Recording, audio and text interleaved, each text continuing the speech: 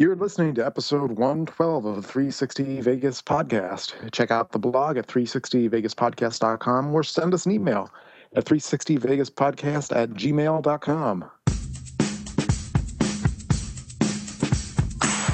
Day after tomorrow, gentlemen, we'll be in Las Vegas. Welcome to Vegas.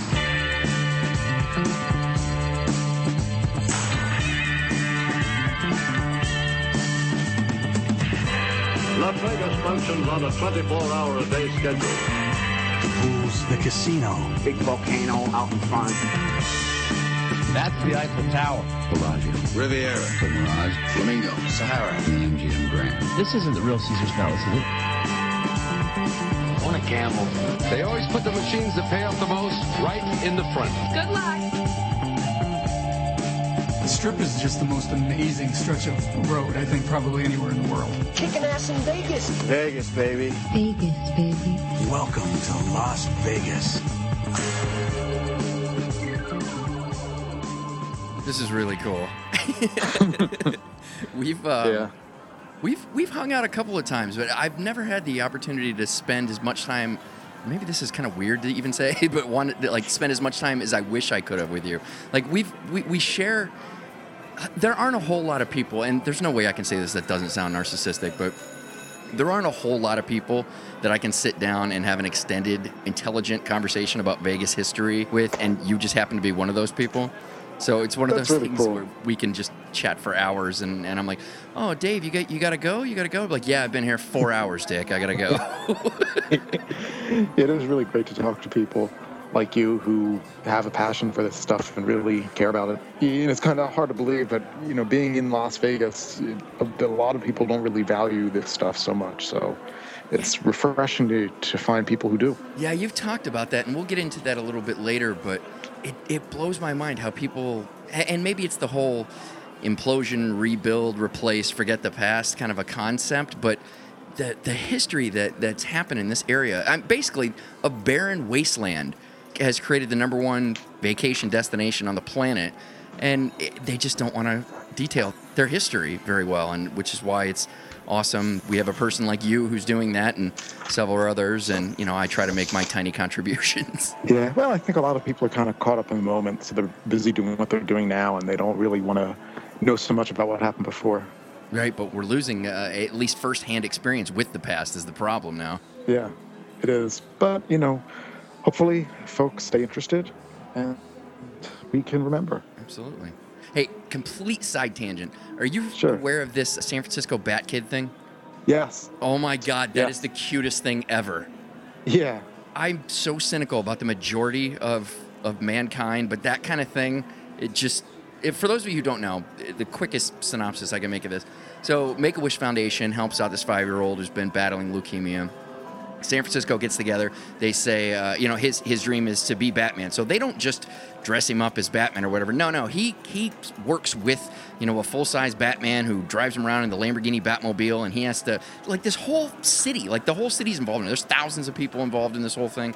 And he has to stop crime. He has to beat the Riddler. He's got to beat the Penguin. The mayor gives him the key to the city. It's just this whole giant thing for this kid, and you're like, wow. So it's I don't know. I could gush about that. It just shows what you can do if you want to. Exactly. Yeah, it shows people can really do great things if they want to. Yeah.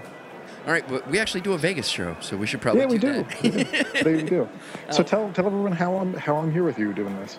I don't know what prompted you to want to be on this show. It's not. I don't know if this is an upgrade for you. I think I'm the only one getting the benefit out of this. I thought it's fun. I listen. I don't listen to every single one, but I listen to kind of sporadically, like most things, just because it's hard to find time during the day where I can sit and actually process this. And it's a great show. You guys do great stuff. And when you offered the chance to come on and talk, I said great, because if there's one thing I like doing, it's talking about Las Vegas with people. So that's why I'm here. Well, there you go. All right, so first things we want to do is wish Mirage a happy 24th birthday. They opened November 22nd, 1989. I still think that property is gorgeous. I hope it always, at least, because I still think, obviously it's in the mid-tier at this point, but I think it's kind of like the coup de grace of the mid-tier, and I really hope that it stays that. Although it's Vegas, it's never gonna. It's in the mid-tier, but I think people get so jaded here. I think in any other city, this would still be such a show-stopping property. Absolutely. I think people forget that. And, well, the rooms are too small and all that. Well, yeah, but it's still a really nice property. It's still laid out. I think it's laid out really well, so still a great property. That's one of the complaints that always amuses me when people want to bring up something about the size of the room. It's like, how much time are you spending in that room? I mean, it fits the bed and the shower and the bathroom. I think you're pretty good. Yeah, and, generally, I think when you compare it to other cities, it's pretty decent size, so... what are you going to do? Yep. Okay. Random Vegas. Yes. The red discard trays at Vegas card tables are used as filters to catch cheaters using inks or dabs to mark cards. We got that from Pulse of Vegas. I had no idea. I thought it was just like a pretty color that they put over the side that kind of looked cool. But then again, it is Vegas. It's like everything they do there's thought, a whole lot of thought behind it. Yeah, and people really like to cheat a lot. I think that's one thing that I've learned back when I did surveillance back in the day, and keeping in touch with some folks doing surveillance now, is that there's a lot of cheating going on that we don't find out about because they keep it pretty quiet. You might remember, like maybe a year, 18 months ago, there was that huge thing at the Cosmpolitan where it came out. Oh yeah, some guys stole $1 million in a Bach thing at Cosmo when they stole another 200,000 from GM, and but just forget about it. It's not important. Right. So that's how it is a lot of the time. There's just that, this happened and we are pressing charges, but we don't really need to talk about it. Right. So it's still going on. Let's no, look over here. Yeah. So there's a lot of that happening. There's still a lot of that happening. People are still cheating a lot. But the good news for the casino, people are still getting caught. I know, right? So don't try it. Do not try it. People always ask me that when I tell them what I do. They say, "Oh yeah, well, can you tell me how to win?" I said, "Absolutely. You can cheat." Guaranteed to win, but if you get caught, you will be put in the black book and you will be prosecuted and go to jail. Right. So I wouldn't do it. So yeah, you could win, but you shouldn't win. Right. Okay, let's do the Vegas Mate review of the week. All right. This week's review is Kevin's November 9th review of Shania Twain at Caesar's Palace. He gave it 5 out of 5 chips. Kevin says, "Awesome show, worth every dollar. Wish I could have had front row seats." That's the one thing about Vegas that intrigues me, and we're kind of there with Karen and I as far as shows go. I mean, we've enjoyed a lot of shows in Vegas, but it's not really the primary thing I go for. I mean, I don't even know if we go to a show every trip, but we're kind of to that point now where we've seen our favorites, and now we're trying to go, what should we see? Like front row? I mean, what would it be like? Specifically, you really want to see Love right up front. There's a specific element in that show that we've always been higher up, so you get a completely different point of view if you were lower, and I desperately want to try that. But I get the impression, I think it's just, you almost get spoiled to the concept of you're in this amazingly intimate venue, even at the Coliseum, and it's like you're that close. It's like, wow, what would it be like even closer? I don't know. That's one of the reasons I like that review. Yeah, says it all right there. Right. Says it all. And if you're just browsing around and need your Vegas fix, I find reading the Rate Vegas reviews are great because it just shows you everything that's going on, and it shows you what people really think. Always a different perspective there, which is fun. Whether you agree or you don't agree. I agree. That's why it's part of the show. I used to read them all the time anyway, and I'm like, I'm reading these. Why don't I just share the ones I find the most amusing? Yeah. That, I think, leads us into the Twit Pick of the week. Yep. This week was one of the most difficult weeks I can recall to choose a winner. Properties were selling their latest deals with loads of quality picks in tow. I had listeners who were vigilant and sharing a bunch of really great photos. So I had to go with the most unique picture I saw. It's one of those pictures that captures the one angle you didn't even know existed of a place you've seen dozens of times in dozens of angles. So this week's winner is at Neon Vacation for a photo of a collection of Vegas property icons. Starting South Strip, looking north, in one picture, he captured the Luxor obelisk, the Chrysler Building, and a few of the other skyscrapers at New York, Mandarin Oriental and Veer at City Center, and Cosmopolitan. Now, I love the ironic juxtaposition of seeing an obelisk in the foreground of an iconic replica of a skyscraper and 3 other buildings designed and built in the 21st century all in the same picture. This picture is just another example of why I love Vegas. There's no other place like it in the world. You can just enjoy so many unique experiences in one place. I love it. And it really shows you that evolution and the fact that back, I don't know, let's say back in 2005, we all thought of Luxor, New York as the new Vegas, and it's taken over from the old Vegas, and now Luxor is old Vegas. Right. If you look at it, I'm looking at the picture right now with Mandarin Oriental there. It's like, what's this stuff here? So it's really funny, but somehow the Luxor and the New York just look more like Vegas to me.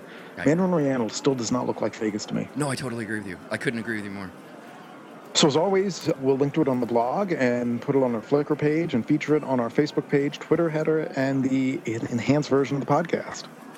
So with that all done, let's get into the news.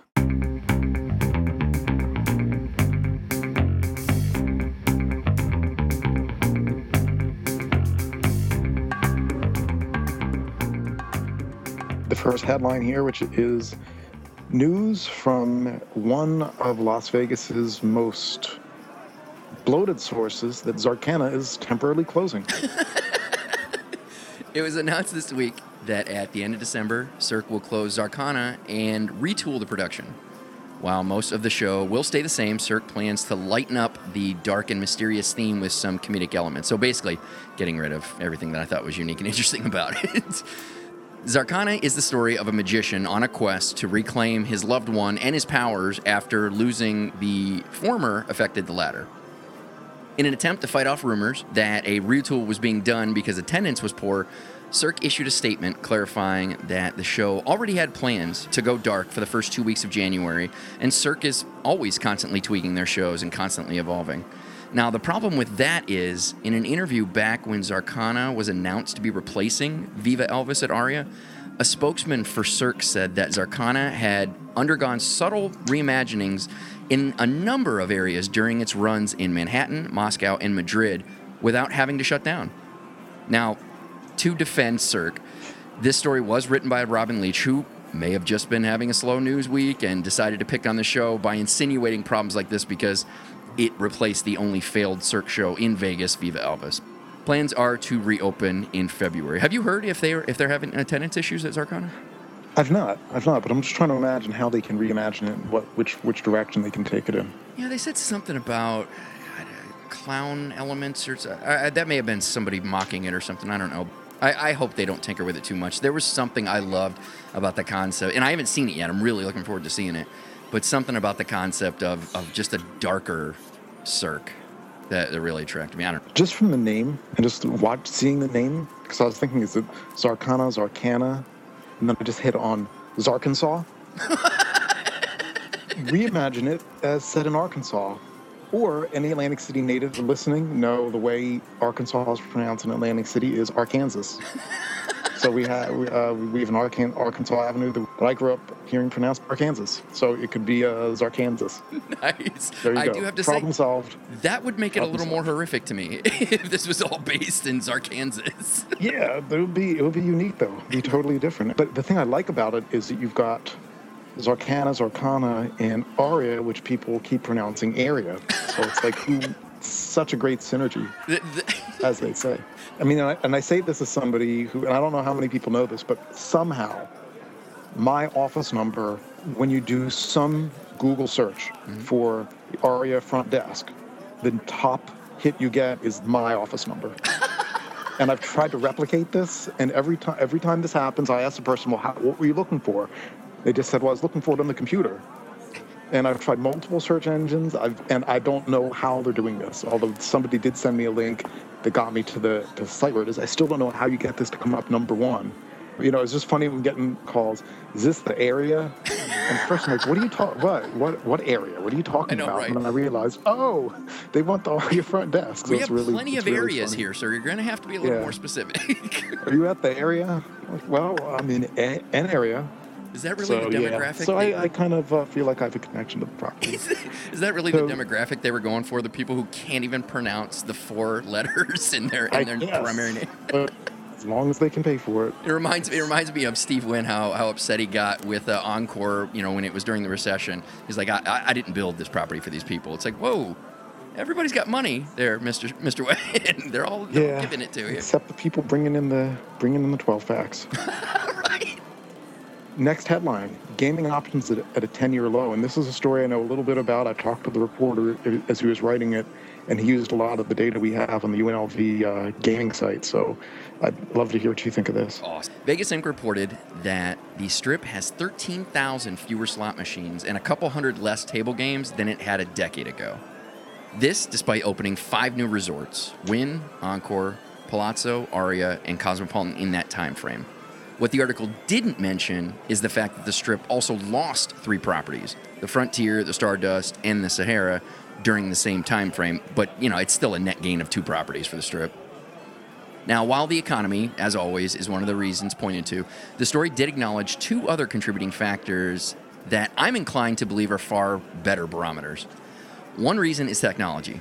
Slots now have the ability to offer multiple games and or multiple denominations, therefore requiring less machines to be on the floor to satisfy customer demand. The other reason is the change in taste in Vegas. This isn't just a gambling mecca anymore. You can find that almost all over the place anymore, and it's just getting bigger and bigger.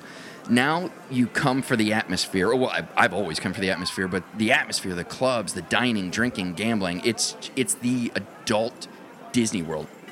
Regardless of the reason, the reduction in gaming options must be what customers want, because Vegas had record attendance last year, just under 40 million.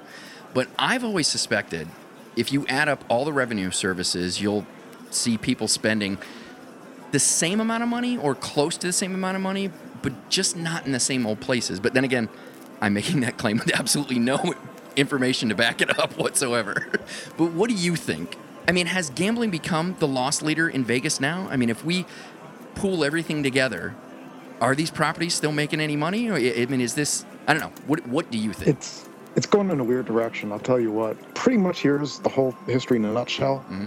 So back in the 50s, the thing that drove the city was pretty much craps. The big action was happening at the craps table. That's where you have the big players, which is probably somebody who would be losing like maybe $5,000 to $10,000 a weekend, a trip. That was a big player back then. Right. There wasn't as much money. That starts to change. Then in the 60s, blackjack becomes big. Then starting in the 70s, there's this switch to slots. And in the 80s, this really speeds up. After the recession in the early 80s, they really try to broaden the pool. And they say, well, instead of going for a couple of big players, instead of having 100 big players in a weekend, we're going to use the Circus model and have in 5,000 people who lose $100 each and make it up that way. So that's really the way the city was going for a while. Mm-hmm. Then they went more upscale, but they're still going for that mass market. Mm-hmm.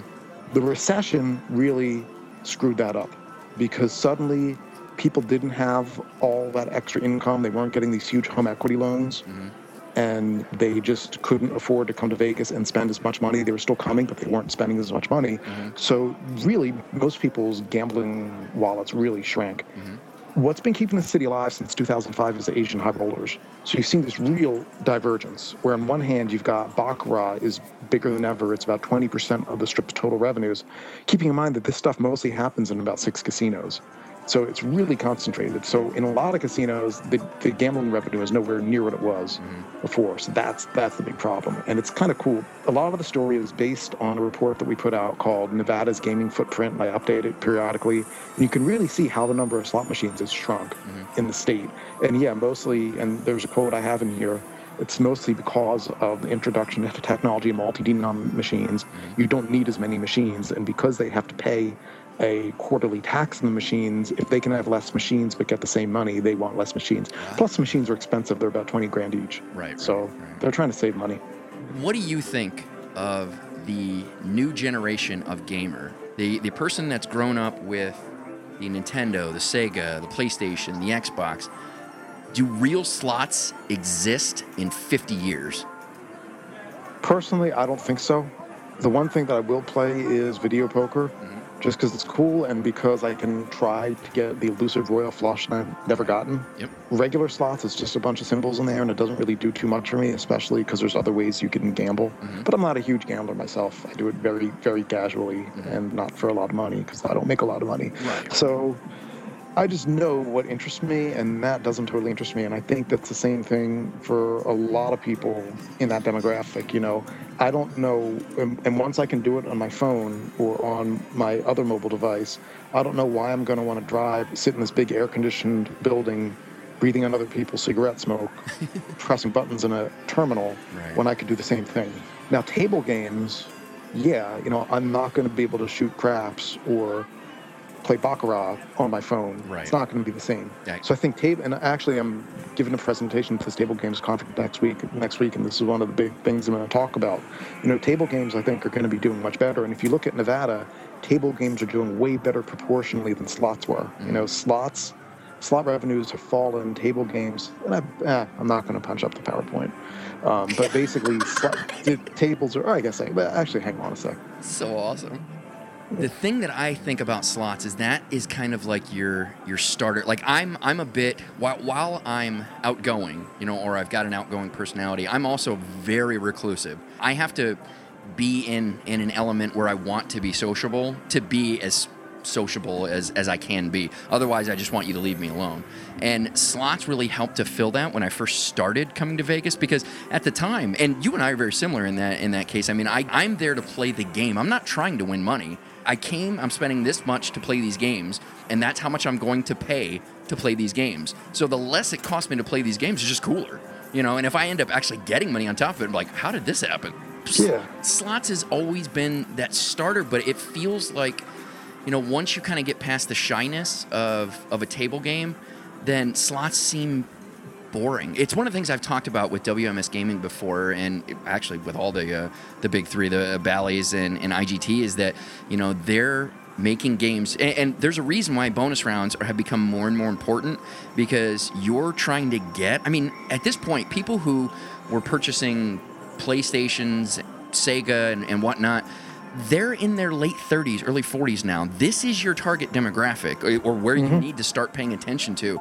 You're not going to keep them with slots. If slots still want to remain dominant, they've got to come up with far more interactivity, because watching those reels go, and I've dealt with this firsthand, to the point where I do all this research and I learn about the bonus rounds and I learn about all this.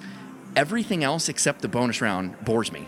Everything. It just annoys me that I have to wait for the bonus round to start. You would think that them doing this much research into customer behavior, they would just make the bonus round the game. Yes. I don't do a lot of, I can't say I'm some kind of consumer behavior expert, but one of the things I do is I give talks about Las Vegas and Las Vegas history. So I started off giving very standard talk. This is the first casino, blah, blah, blah, blah, blah. And I noticed, I gave like 2 or 3 of them, and I noticed in the questions, everybody was asking about 2 things: Bugsy Siegel and counting cards. So for the 4th talk, I'm like, shit, this talk is going to be about Bugsy Siegel and counting cards, with a couple other little things mixed in, and people loved it. So I'm like, well, if I'm spending 20 minutes talking about this in the question period, I should be spending 20 minutes talking about this in the actual presentation, and then they'll like the presentation more. So it's kind of, for me, it's the same thing with slots, where like, hey, if everybody just wants to play the bonus round, make the bonus round on the game, and that'll be it. And well, here's my number for saying how tables are doing better than slots. Okay. Right? And this is a total gambling statistics nerd observation. Oh, I'm literally standing. I'm not even on the edge of my seat at this point. Since 2005, before the recession, slots have seen a 2% net decrease in win per unit. So the average slot machine is making about $2 less per unit per day in 2013 than it was in 2005, despite the fact that there's about 14% fewer slots since 2005, and despite the fact that there's been inflation, right? Table games have about a 20% net increase in win per unit per day. So that number of table games has shrunk a little bit, but they're making about $300 more per table per game on average throughout the state of Nevada. So to me, that says that tables are really holding their own. The slots are weakening. It's the interactivity. Once you get past being shy or being intimidated, it's you crave the interactivity. I mean, I went from slots to craps and then to blackjack. It's like each one becomes more of an intimate experience.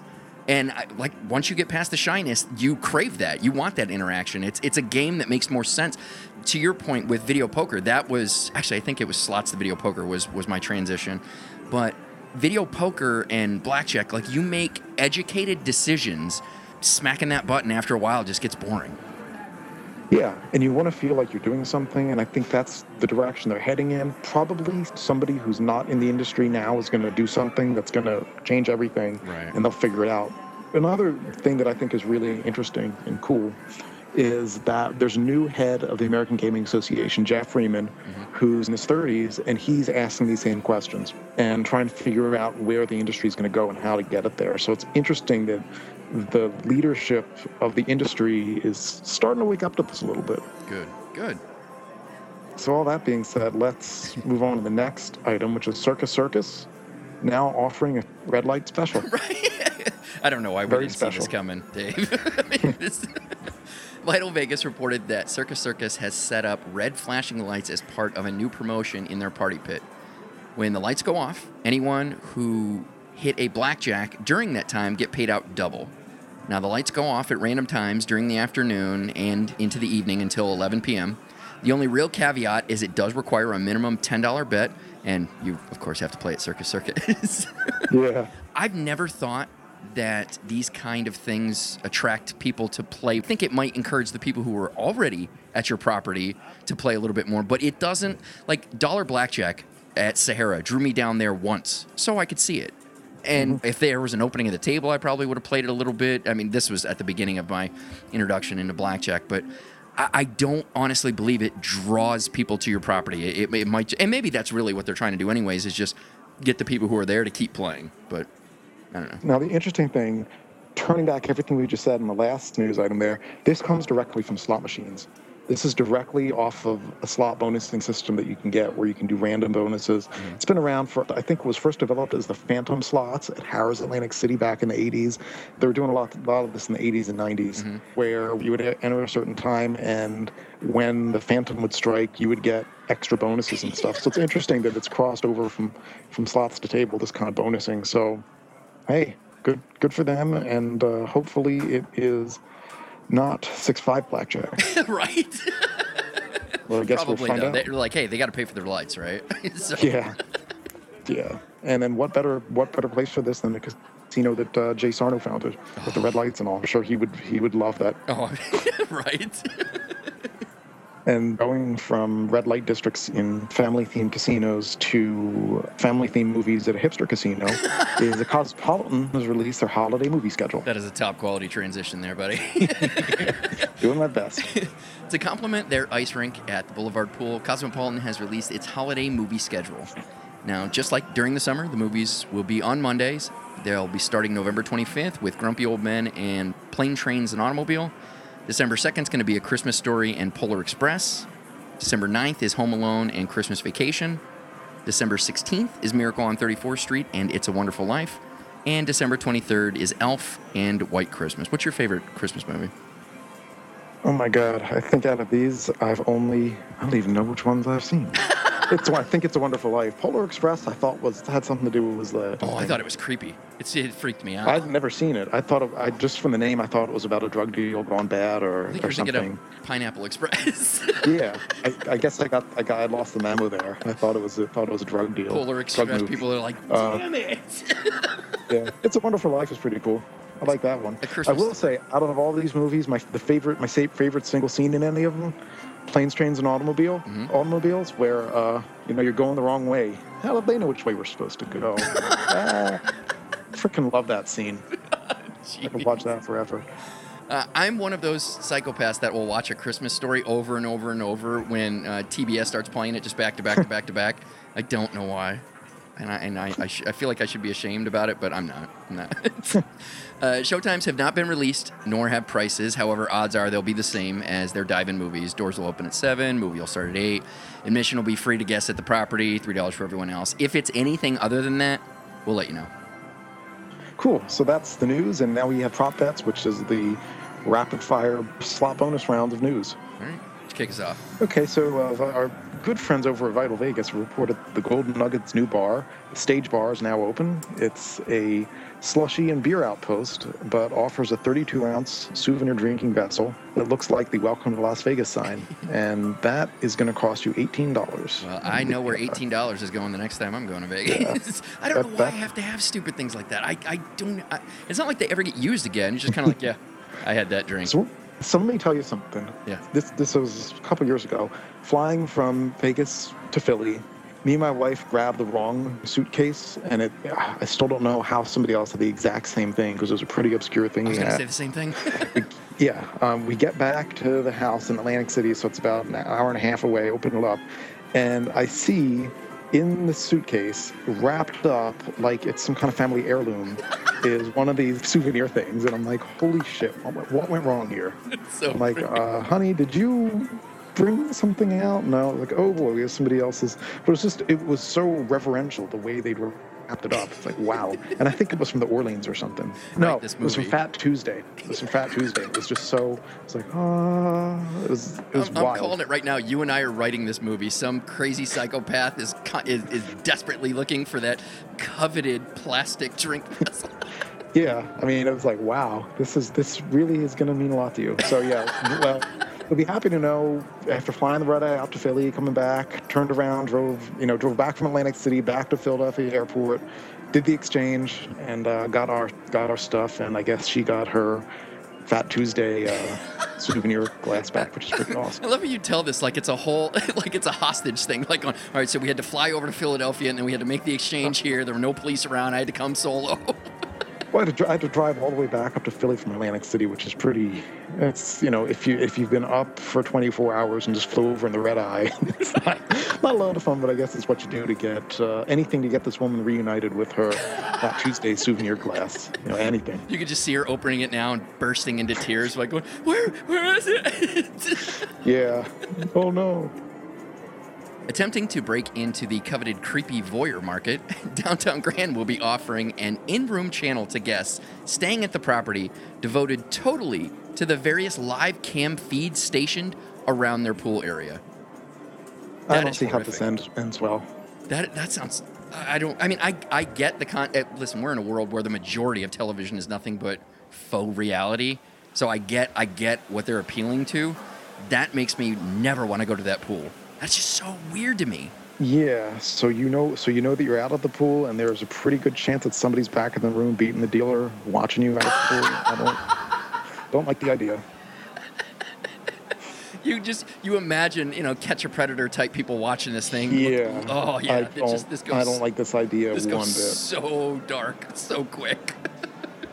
Yeah. So our next thing is Vegas Eater is reporting the next dining option in New York to get renovated is going to be Chin Chin. When it's closing, how long it's going to take to renovate, or when it'll reopen, is not known. I love how they got this tiny little tidbit of information. Like, I got a scoop for you. I'm like, well, give me the details. I'm like, no details. Or you could wait and give the details, but it's a whatever. cliffhanger. Just get it out there, churn it out. So, gamers can check out the new Xbox One before it's released at the Microsoft retail store at the Fashion Show Mall between Macy's Men's Store and Forever 21 from now until November 21st. Demo access is on a first-come, first-served basis, which basically means you can expect assholes to commandeer it for far too long, and the staff will not do anything about the situation. All I know about the store is that they've been flooding the Las Vegas area, threatening to have Pitbull come and I've heard that. Do a show there. I mean, it's like I can't get away from it, and they're making it like I should be so grateful. It's like, well, I never asked for this, Microsoft, so stop telling me about it. Listen, Dave, you should be really. Do you see what we're doing for you? Like, just pump the brakes there, Microsoft. Yeah, like get in. Oh, you can get in now. Come on, please, come over. We'll let you in. Well, I'm not really. I'm glad you're opening the store. Best of luck, but I'm not really. No thanks. Right. So yeah, they're really into trying to get us there for Pitbull. So I don't know. Oh, speaking of Fashion Show Mall, the new Apple Store is now open there as well. Okay, so we have an alert for beer drinkers. East Coast Gambler is reporting that the Downtown Grand has nothing in the way of specialty beers, and instead they're sticking with the good old standards. And even the Mob Bar, which just moved there, it's now across the street from the Mob Museum, which used to have craft beers, is now just back to the same old stuff as most everybody else. I don't know if that's surprising. Do they have a whole lot of I mean, obviously you've got the Chicago Brew Pub or whatever in Fort Queens. You got I guess there's plenty of that down there. I don't know. See, when I always think about Cosmopolitan, they're kind of the same thing. It's like you have Book and Stage, and that's where you're going to get all your unique beers. Any other beer you want anywhere else, just the standards. It's weird. I've always wondered that about places like that, why they don't have a deeper beer selection throughout the property, because when you're buying it in that quantity, I don't see how it would hurt you to say, we'll buy a little bit more and get it in some other outlets instead of just one outlet. But I'm not a food and beverage guy, so I don't know. I'll support your statement right there. One of the first things that drew Karen and I, well, actually not one of the first things, one of the things that caused Karen and I to go back to Palms. We originally went to Palms because I'm a Batman freak and Dark Knight Rises had come out. I'd already been in Vegas for like a week, and I'm like, I can't wait any longer. I have to go see this. And we went there, and we were wasting some time, and they had summer shandy on tap. Nobody had summer shandy, even in bottles at that point on the Strip, which is that lemonade beer. And we ended up going to that property for that kind of a thing. Like, you'll make the extra effort as long as I'm having fun there. I mean, obviously they've got good food, they got a nice casino, but that's the kind of thing. There's a lot of properties that have good food and nice casinos. It's a little thing like that going, let's just catch a cab for like $10. We can go hang out here and get summer shandy as well. So I support your point. Makes sense. Yeah. Perhaps the equivalent of a property facelift, Mirage has replaced the carpet in most of the public areas as well as their gaming chairs. Those of you interested in all the details of this, which surprisingly there are more, we'll post a link to the Vegas Chatter story. So it seems that our good friends at Vital Vegas never rest. No. Ever. Somehow they've captured video of the Fremont Street Experience's new show, which is based on the music of The Who. It's pretty cool. Check it out. I'm a little bit disappointed. I would think it would be the most incredible thing to have Amazing Journey and Sparks from Tommy. That would be so awesome. Yeah. You've seen the movie, which is Ken Russell directed movie from the 70s to Tommy. Probably an acquired taste for some people, but pretty awesome. Yeah. And Margaret in the chocolate baked beans thing. Might do something for some people. I don't know. Kind of freaky. You got to see the movie to know what I'm talking about. Right. But yeah, so it's still cool. It's still The Who, so. Right. So go for it. I've never been insanely impressed with, I mean, the Fremont Street Experience in and of itself is really cool. I've never been overly impressed with any of the shows. I mean, I guess there's only so much you can do that hover over a street area, but I'm also a huge fan, and I've said this many, many times, and maybe it's just me being a guy that adores Vegas Pass. There's something insanely beautiful to me about seeing Fremont neon in a pitch black sky, and I never had the opportunity to see that. Yeah, it is totally different. And I think to make it really have that experience, you'd have to make the music a lot louder to give you that emotional oomph. Yeah. Which I don't think you can do just logistically. Right. So it's kind of, I don't know. You're not going to get, it'll be nuts, but it's not going to really draw you in. See, the one thing I do like about it, though, and it's almost a fair trade-off, is that whenever they do the show, they turn off all the lights, and then you get to watch them turn back on, and that is epic to me. I love that. I love that more than the show. Yeah. Caesars recently did a survey feeling out the climate for the new Guy Fiero restaurant coming to the Quad, complete with potential logos, and they look about as douchey as the Tool himself. I just don't... You know what it is? I inherently have an issue with anybody who has become famous not for their primary talent, but for how they look. Like his stupid bleached spiky hair and beard, and like the crazy haired lady, or like Gordon Ramsay's famous for being an asshole more than being a chef. That's the kind of stuff that drives me insane. It's like I've literally barred my wife from eating at any of the Gordon Ramsay places. Like, I will not give you my $1. I will not do it. You're an asshole. I'm not going to support you. I don't care if it's the greatest food ever. You're an idiot. I can't do it. But that's just me. Man. Yeah, well, I guess some people really get into that. I'm a bit of a capitalist, Dave. I believe that the only real power I have is my disposable income. So. Yeah. That's that'll do it. That'll do it. But hey, remember the last big survey that Caesars sent out, which was for naming the Quad. So remember how well that went. So what could go wrong? We actually had, I was pretty proud of this today. We got to utilize some of our inside sources. People like, 500 and Vegas Tripping have been around forever, and they've got whole loads of people all over the place. But we were able to showcase ours. We were able to tweet out 4 pictures of potential logos that they put out there. And as far as I know, and it's probably wrong because I don't follow up on things like that, Dave. I believe we may be the first to have shared those publicly. Yeah, it's pretty cool. Yeah. I saw those. That was pretty neat to see. So speaking of neat to see, we've got another 4 things coming to Vegas. Madame Tussauds The Venetian has unveiled their newest addition to the exhibit, and it's 4 characters from the Avengers. Mm-hmm. It's Thor, Nick Fury, Iron Man, and Captain America. So they'll be on display starting November 20th. I haven't been there in a long, long time, but I do think Madame Tussauds is one of those things that if you've never been to, it's kind of like Ripley's Believe It or Not. It's one of those things where if you've never done it before, you should do it once because it's kind of cool. But the problem is once you do it once, you're like, man, I kind of know all this. Yeah. Have you seen it? No, I've never been inside there.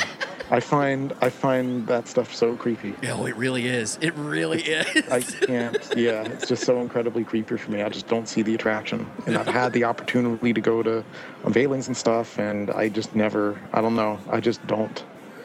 It doesn't do anything for me. You know what I think really, would really happen, creepy. put me off of it forever, is every once in a while you get some practical joker, like some celebrity who is pretending to be their wax figure and move. That happens to me once, never visiting Madame Tussauds again, ever. Yeah. I mean, even the statue people, the Venetian kind of creeps me out. Oh, and I'll I tell you, 100% agree with you. 100%.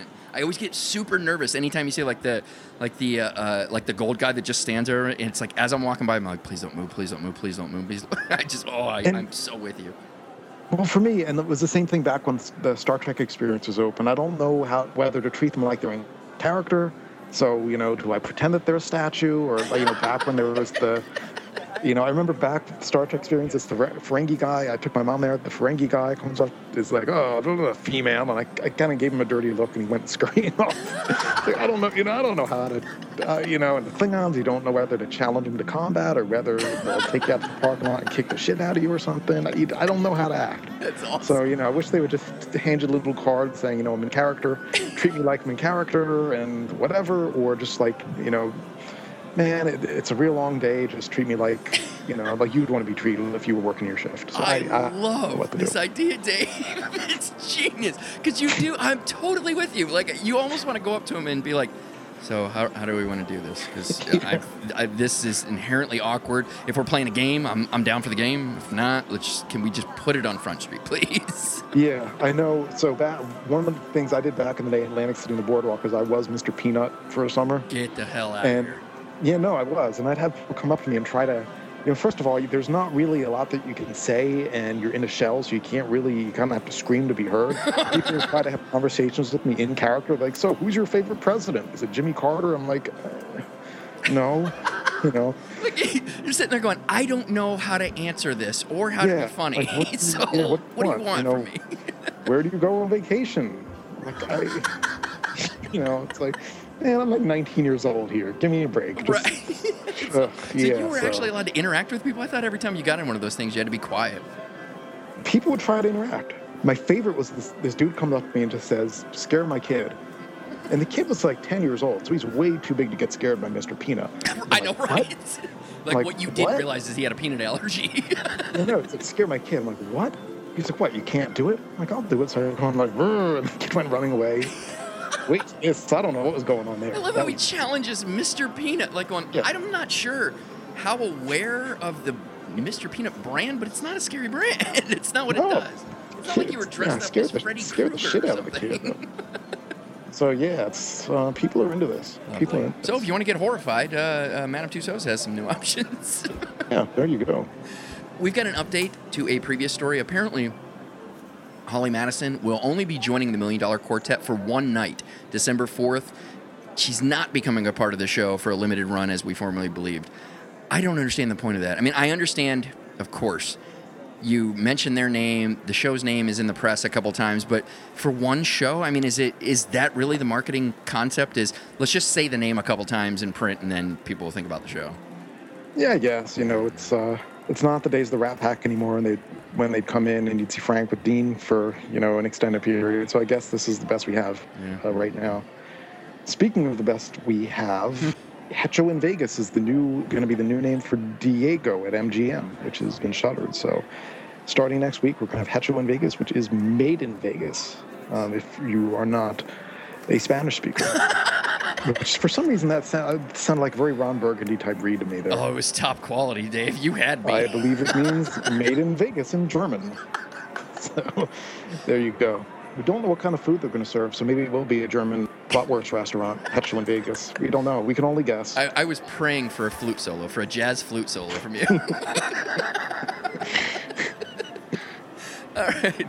While still not open to the public, Vegas Chatter reported that Fizz, the champagne bar by Elton John's partner at Caesar's Palace, it held a private party on Friday. No word on when it will. No word on will it will. God damn it.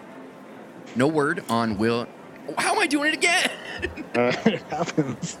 It happens. No word when it will officially open to the public, but odds are it's got to be soon. I mean, if they're going to have an invitation-only party, they got to be about ready. I'll tell you, what messed me up with this is I got the press release, and for some reason I thought it was Fitz, and I thought it was something from Fitzgerald. And I'm thinking, wait, what? They're bringing Fitzgerald's back? Like, it's... Who knew? What? And was way too busy to open up the press release and see what the email was about. But that means nothing. So from nothing on to something exciting. That's it for the news. Let's go on to Playing Vegas.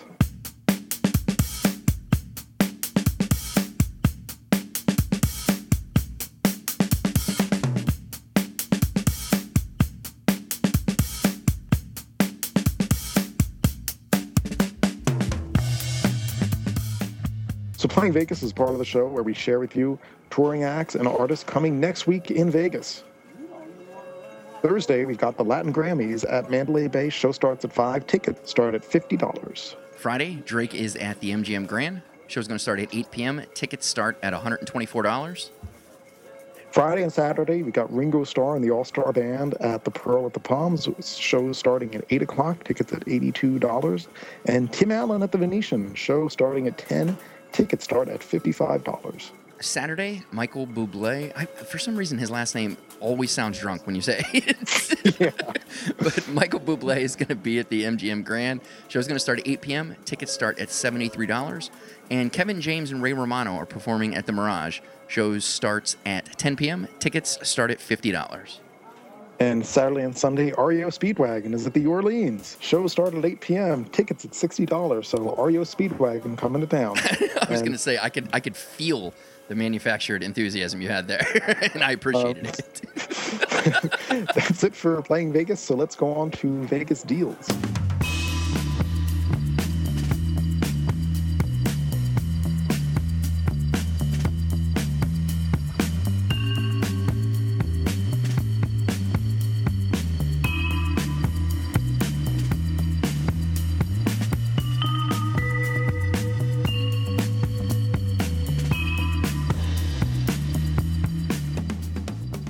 So Vegas Deals is part of the show where we're trying to save you money in your next trip or planning your next trip to Vegas. So first thing is the Excalibur's early bird room deal.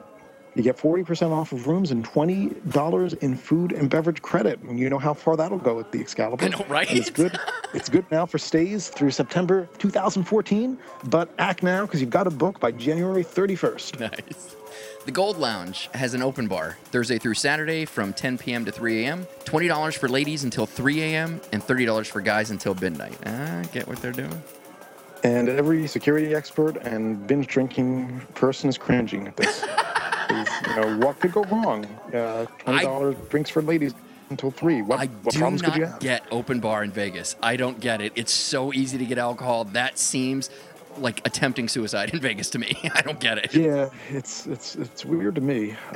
So our next thing is Our Steak, which another great creative name there for the Riviera. Our Steak at the Riviera has a happy hour daily from 4 to 6 and again at 9 to 10. You've got things like $6 sliders, mac and cheese, and truffle Parmesan fries. Most items are just running between $5 and $6. Subtlety is what Riviera does best there, Dave. Yeah, Our Steak. Right.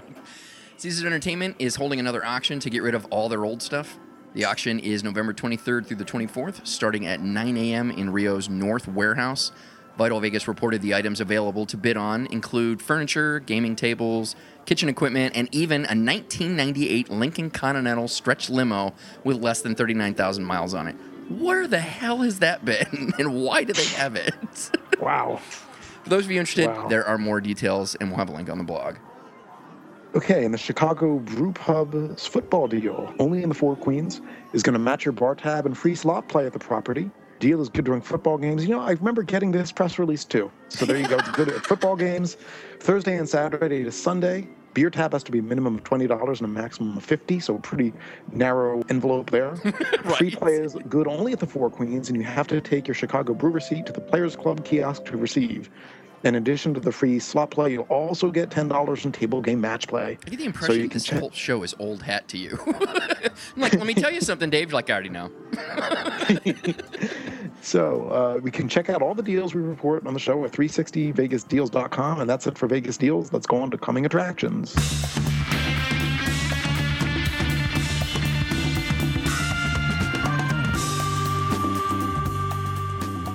So coming attractions is part of the show where we share with you the acts and artists outside of the usual residencies that will be performing in Las Vegas in the future. And first, we have George Strait and Miranda Lambert performing at the MGM Grand Saturday, February 1st, 2014.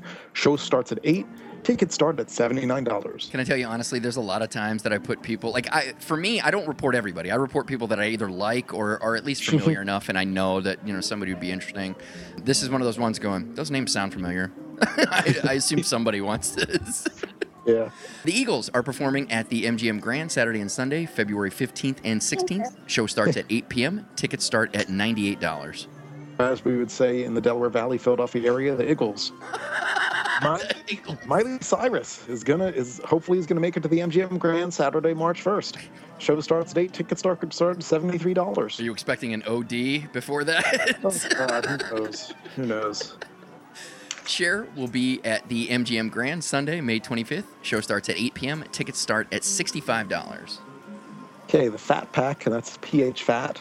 So not like Big Elvis Pack impersonators, but the Fat Pack, PH Fat, is going to be at Bally's now that the residency at the Plaza has ended, and they start up in the Windows showroom on December 11th, and their shows are Wednesday to Sunday at 4:30. Tickets starting at $35.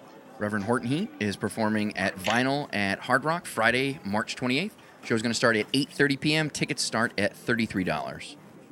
And Larry the Cable Guy is performing at the Pearl at the Palms Friday, January 31st. Show starts at 8. Tickets start at $82. Don't forget, you can find links to purchase tickets to these and all the artists we report on our coming attractions calendar on the blog. So let's check the river now.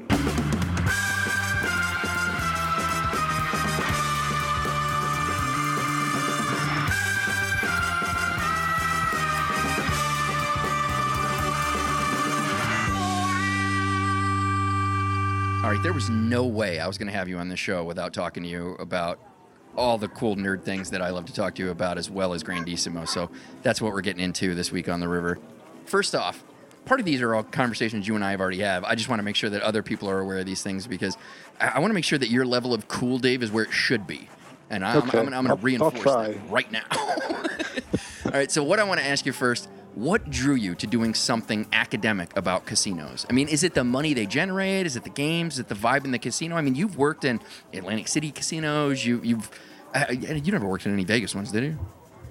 No, just consulting. Gotcha. Not a line employee. So what is it that brought you, like so many people that bring them just to visit Vegas, that you took it to the next level to want to become a student of it? Well, it goes back to when I was in grad school, and I decided to go to grad school because I did not want to work in a casino for the rest of my life, because that's kind of what you do if you're from Atlantic City. So I said, well, this is kind of cool. And, I talk about this with my students at UNLV now. I really enjoyed working. When I was working in the casino, I really enjoyed the job. Mm-hmm. But I just said, well, when I'm in my 50s, I don't want to be doing this and doing shift work and coming into work at 11 o'clock at night and stuff like that. It doesn't seem like what I want to do.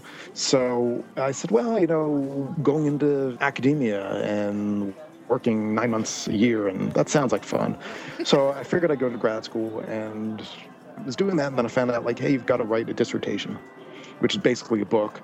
And I'm trying to think of a dissertation topic, and I'm, for some reason, said, well, people haven't written a lot about the history of casinos. Maybe I should write about that. That would be kind of unique. Mm-hmm.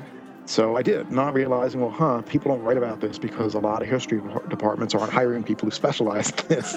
So I did it, and that was when I got my introduction to special collections at UNLV and the gaming collection there. I love that collection doing my dissertation research. This was 97 through 99. I was coming up Basically my plan was I would leave LA at like 5, get up to Vegas around 9, hit the Silverton buffet, which I think was a $2.99 breakfast buffet.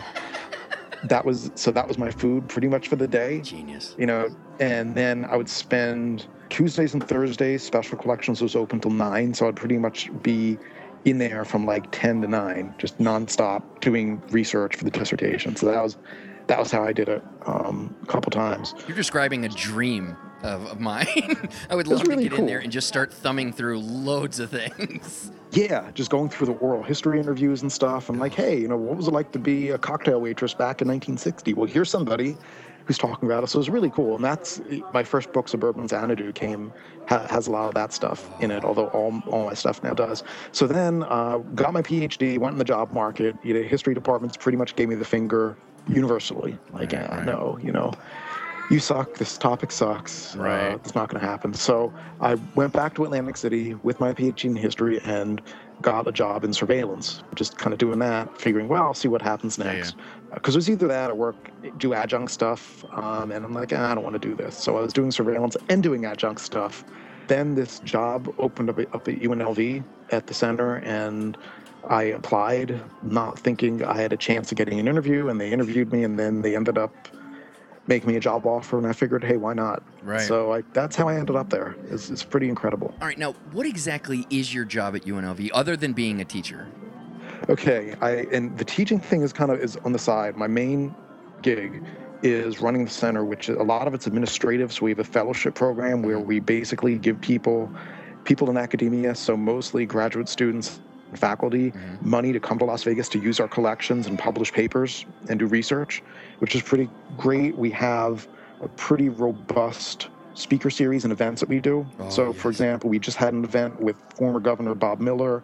We've got about 3 more events in the spring semester scheduled. We also have 6 different fellows coming in. So we've got a total of 9 events in the spring from January through June. So it's going to be pretty exciting. We do that. Also, this pretty big website, gaming.unlv.edu, where I have all the gambling nerd statistics and stuff. I love that site so much. So, yeah, we've got, and that's, again, you see this. The cool thing about that is when I started doing it, it was like, I'm just going to put this up here because I get questions from the media about, well, how has slot win changed in the last 3 years? And I'd have to do the research. So after a while, I'm like, well, if I'm doing the research anyway, I might as well post it online so anybody can see it. So now, just like that Sun article, people are just using it as a resource. So we do that. We have this huge collection of books and material going back to the 17th century, all the way up to today. So really if you want to study gambling, it's a good place for that. It's so cool. That's pretty much what I do. And so I don't know if a lot of people know about this, but you put out a podcast for UNLV, and it is one of my favorite podcasts, if only because it's like having a conversation with you. I'm listening to things that, let me re-clarify this. Most of that shit is way over my head, but I am enthralled by the concept of something that gambling in Vegas has just been like a dirty secret for the longest time, and it's so energizing to me to hear people intellectually break every single nuance of the entire concept of Vegas and gambling and study it. It is absolutely fascinating. We're totally putting a link on the blog with this week's show. If you haven't heard it, you've got to listen to it. If you think that you're great or you're really smart or do anything like it, listen to this shit. These people will put you in your place. It's remarkably entertaining. I love it so much. Yeah, I learn stuff every time somebody comes in. It's really humbling for me. Like, well, hey, here I'm sitting in this collection, and this person was just here for 2 or 3 weeks and took it in a totally different direction that I never could have imagined. So it's really great to have them come in and do that.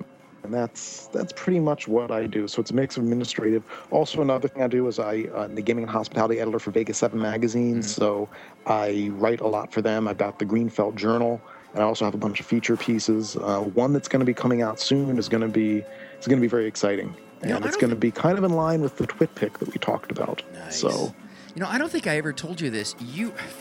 This is once again now we're on me somehow, but.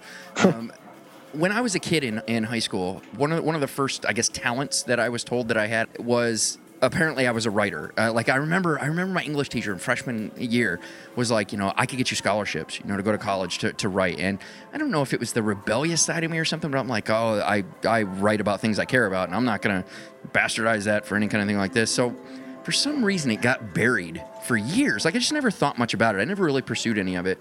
And you helped me at some point to realize these goofy little monologues I write for Twit Pick of the Week, the reviews that I do, and of course, Vintage Vegas.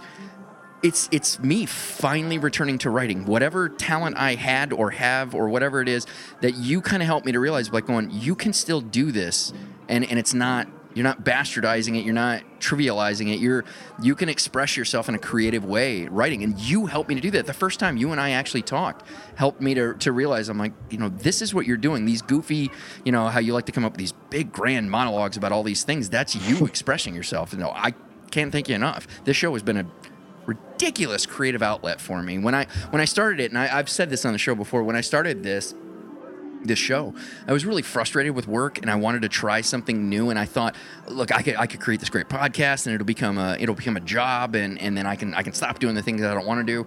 And what I learned is that it was more than that. It was all the frustration that I felt in my professional life was because I wanted to do more. I wanted to be able to I don't know, I guess create something. And what I learned quickly is that with this show, there's no rules. I do whatever it is that I want. In my professional career, I have to do what, people tell me to do. I have to create things, based on what it is that they want. Whereas with this, I do whatever I want. And once I kind of reached that divide, I just said, well, this is my complete creative outlet. I can continue to work a job that I don't love because all of that creative energy is now funneled right into this. And I don't think I've ever actually properly thanked you for doing that, whether you realized you did it or not.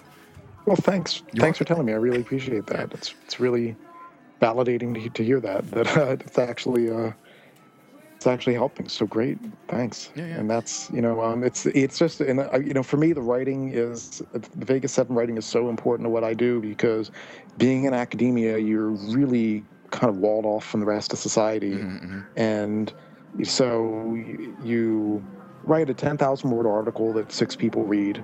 And does it really change anybody's life? Does it make a difference? Does it make people happy? Does it make them think? Not really. Not really. It doesn't. Maybe if you're doing, and a lot of that's the humanities versus something like the sciences. So, if you're in the hard sciences, if you're in biology and you discover some gene that can cure cancer or something like that, yes, you're making a huge difference to the world. But if you're just talking about theoretical things in history, probably not so much. So it's really great to be able to have a forum in Vegas 7 where I can write about stuff that people care about, mm-hmm. and have people read it and have people think about it and say, this means something. So that's very rewarding. Yeah. Oh, yeah, absolutely. Now, every quarter we hear about another operator losing millions and millions of dollars. Are these casinos all going bankrupt, or is gambling becoming the loss leader? We kind of alluded to this a little bit earlier in the show. What do you, you see this stuff right in hand. I don't understand how, at this point, I would say this year, Caesars has lost, or in the last year, Caesars lost like $500 million. Like, how is that possible that they're still in business? It's a bunch of strategic errors. It just goes to people gambling and making the wrong decision, which is really ironic. And this is something I've learned since writing Grandissimo and kind of since thinking about that. Jay Sarno wouldn't be able to get a job in the casino business today because he's a gambler, because he's kind of a degenerate gambler. Yep. They would never let him anywhere near the executive suite. But he never did anything as reckless as building up $23 billion in debt on a public company. So it's kind of funny that they say, well, I'm not a gambler. It's like people say, I'm not a gambler. I just buy lottery tickets, but I'm not a gambler. It's like the same thing. It's like, well, you're buying $500 in scratchers. You're a gambler. Oh, no, I don't gamble. Just lottery, and it helps the schools. It's like a drinker criticizing a smoker. Yeah, I'm not a gambler. I'm just assuming debt in the hopes of that future performance will offset the the expense there. That's not gambling. That's rational. Yeah. So they've just made a bunch of bad decisions. They bet too much on growth, and they basically got bitten by the gambling bug. Same that anybody who ends up putting more money into a slot machine than they wanted to. Same exact phenomenon. They saw everyone else around them was getting rich. Hey, we can do it too. Kirk Kerkorian's building up this big land bank in Vegas. We can do it too. Let's buy every casino we can. Right. So it's the same thing. But I mean, I just don't. I don't know where that money comes from. I mean, obviously the debt makes sense because they're borrowing money to purchase these things. But I mean, are they really just increasing that debt? Are they getting loans to pay to run this place if they're losing, $60 million, per quarter, or is this just they're losing that in gaming? I mean, when you report those, it's not the gaming; it's the fact that they're having to make cutbacks. So last year, to make it look good, we found $300 million in savings through cutting employment. Mm-hmm. So that means that you've got to wait longer to get to your room. So people are like, well, I'm not staying there again. I was waiting in line for an hour and 20 minutes. I'm not coming back. Mm-hmm. So it's really, it's a vicious cycle, very vicious cycle there where you're just trying to cut expenses, and you're never, in the casino business, you're not going to cut your way to prosperity. Not going to happen in that business. You're absolutely right. You need to have more people there. It's a hot, and this is what I always tell people, it's a hospitality business. Yes. They don't have to be there. Exactly. So you need to have more customer contact. All right, you brought up the book. We have to talk about the book. For those of you that don't know, Grandissimo is the book that Dave just recently put out. It's the story of Jay Sarno, the guy who came up with the idea and built Caesar's Palace and Circus. I cannot recommend this book enough. I consider it to be one of the best available regarding Vegas history. I think it's right up there with Super Casino, Winner Takes All, Forgotten Man. It's well-paced. It's a fantastic narrative. And let's be honest, he's kind of the first Steve Wynn in a lot of ways. Now, a couple of things that I thought were absolutely fascinating, and I can't wait to hear more about this. I didn't realize how quickly things went downhill for him at Caesars. I mean, it was almost on day one. I mean, I knew about the FBI coming down on him for his affiliation with a couple of undesirables, but I always kind of thought that it was part of the whole grand mob buyout that the FBI and Bobby Kennedy were kind of doing, just systematically attacking each property, finding out who they didn't want in there, and then, Howard Hughes would sweep in and purchase the availables.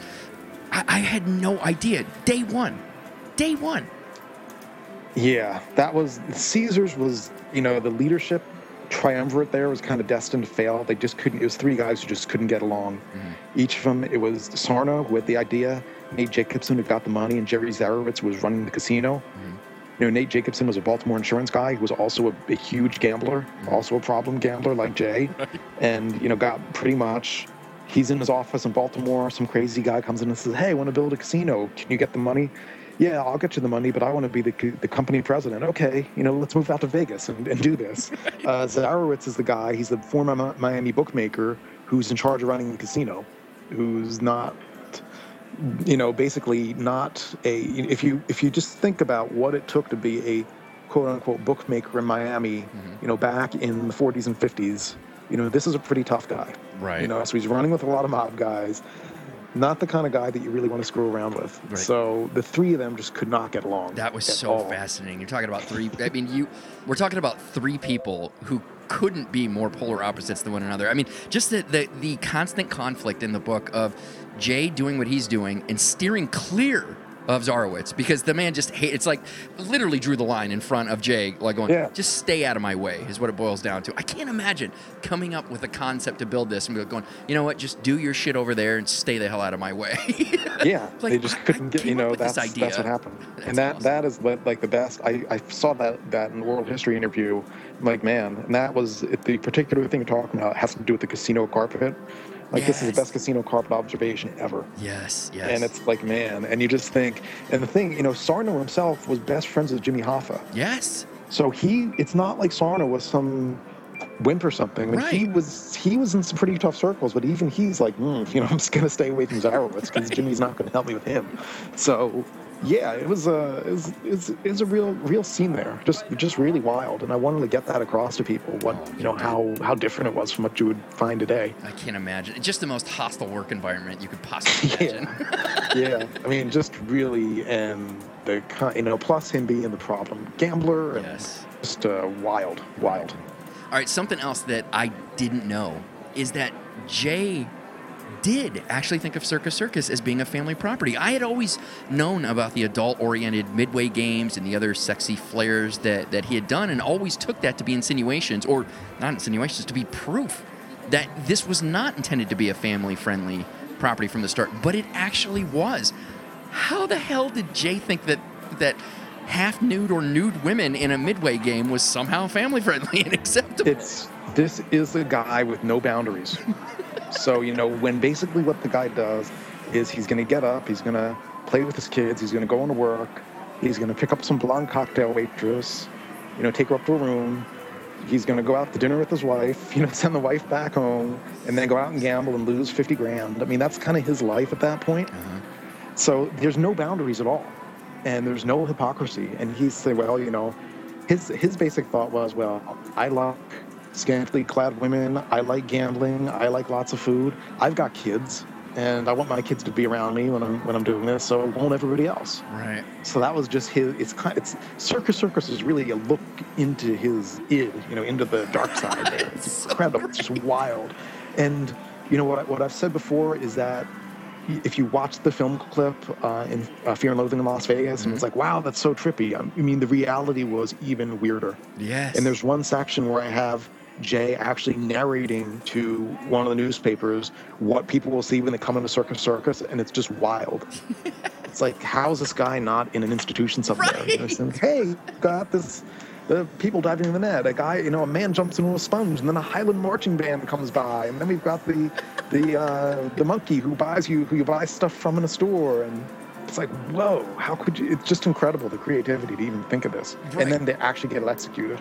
Yes, that's what I mean. Like, so many people will look at Circus now and it's not the Circus that Jay had created. I mean, his was really kind of an acid montage in a movie concept of a casino where you literally had elephants wandering around and pulling slot machines. I mean, these things were all real. I mean, I think it was Howard Hughes said that what terrified him about Vegas was Circus, and the concept of live animals wandering around the area absolutely horrified him. Yeah, I mean, this would make anybody's OCD go off. It's Right. just everything kind of swirled together, and and animals, and animals crapping all over the place, and I just yeah, can't. just like no sane person would have gotten this executed, but he was able to. So really, he's the visionary of Vegas, and to me, he's the guy who steered Vegas away from the value model, and like, oh, well, you can gamble here and you can't do anything else, which is great. It's like, it used to be that Vegas was a city where you could do what you couldn't do anywhere else. Right. He made it into, well, Vegas is a city where you can do stuff that you would never dream that you wanted to do, but you really want to do it. I totally agree with you. I 100% credit Jay with at least the foundational inspiration for Paris, Bellagio, Mirage, Venetian, anything that is anything other than just a building. Wynn, that all of them, because even people don't want to say that themes are dead. Listen, Bellagio is a theme. Wynn and Encore, they are themes. It's luxury is the theme. But all of those were started with Jay. This concept of this otherworldly experience is one of the things I adore about Vegas. Is you're having a great time in Venice, and you're like, let's head over to the Caribbean. We'll go over to run over to the Mirage. It's not like an amusement park where you can go to it all the time and you have fun riding the rides, but the ride doesn't change. Whereas when you go to Vegas, you can do the same things you did the last time you were there, and the experience is different. I don't know any other place that happens. Yeah, and to me, that's all Jay's influence. Because it was successful, people followed him. Yeah. And you look at what else was around then. You contrast Caesar's Palace to the Aladdin, the original Aladdin, which was like, okay, it's there. Mm-hmm. And they had cheap shows and cheap food and stuff. And with International, which International was big. They had a lot of really neat stuff. They had Elvis, but it wasn't the same. Right. Like, wow, I'm here. This is incredible. Yep. So to me, that's the whole thing, and it's still so resonant, and I think it's still the kind of person that you need in Las Vegas, just to say, hey, this is what it should be. Yes, it's one of the first conversations you and I ever had when we first met. When I started the show up, is that people like Billy Wilkerson and Jay Sarno are people like you and I who love Vegas history. It's like you look around and you see what these men created, like how it's influenced everything else. Like, how do you not know who these people are? And I just, day one, when you brought up that you were writing Jay, just immediately, I'm like, holy shit, somebody's going to do Jay Sarno. Oh my God, I cannot wait. Dave, I won't lie to you, I wanted my hands on that book the moment I met you. I'm like, how can I charm this man into letting me get this script? But it's totally worth the wait. Fantastic. One thing I want to tell people is it's not textbook kind of read. No. I wrote it to be almost novelistic, like a novel, and it's really, the book starts, you're at the Fontainebleau, you're with Jay, and you meet the woman of your dreams, and you get her to marry you in 5 days. And it's kind of from there, I'm trying to put you in Jay's shoes, see what he sees. So it's really a different kind of book. So the other thing that I think that I want people to know is that I made a great effort to make it very affordable for people. The ebook version is less than $6. That's mind-blowing to me. Yeah, so if I think if you like Vegas, I would appreciate the $6, of which Kindle or iTunes or whoever keeps about 2.5. So, if you would see, consider it like a tip. Yeah. So if you could give me that $3.50 toke, that would be great. It's. I mean, not to suck your dick, Dave, but I'm going to right now. I think it might be one of the best books. Okay, let me get my wife. I think it might be one of the best books you've ever written. I mean, it's the pacing in it is fantastic. The narrative is crystal clear. I was in Jay's shoes in that. Like, I was at the Fontainebleau. Some of the best comments I've gotten from people who have said, well, hey, I couldn't put it down, I really like that, because it's like, well, if people are saying that, then that means that I succeeded in doing what I wanted to do, which is write something that people actually wanted to read.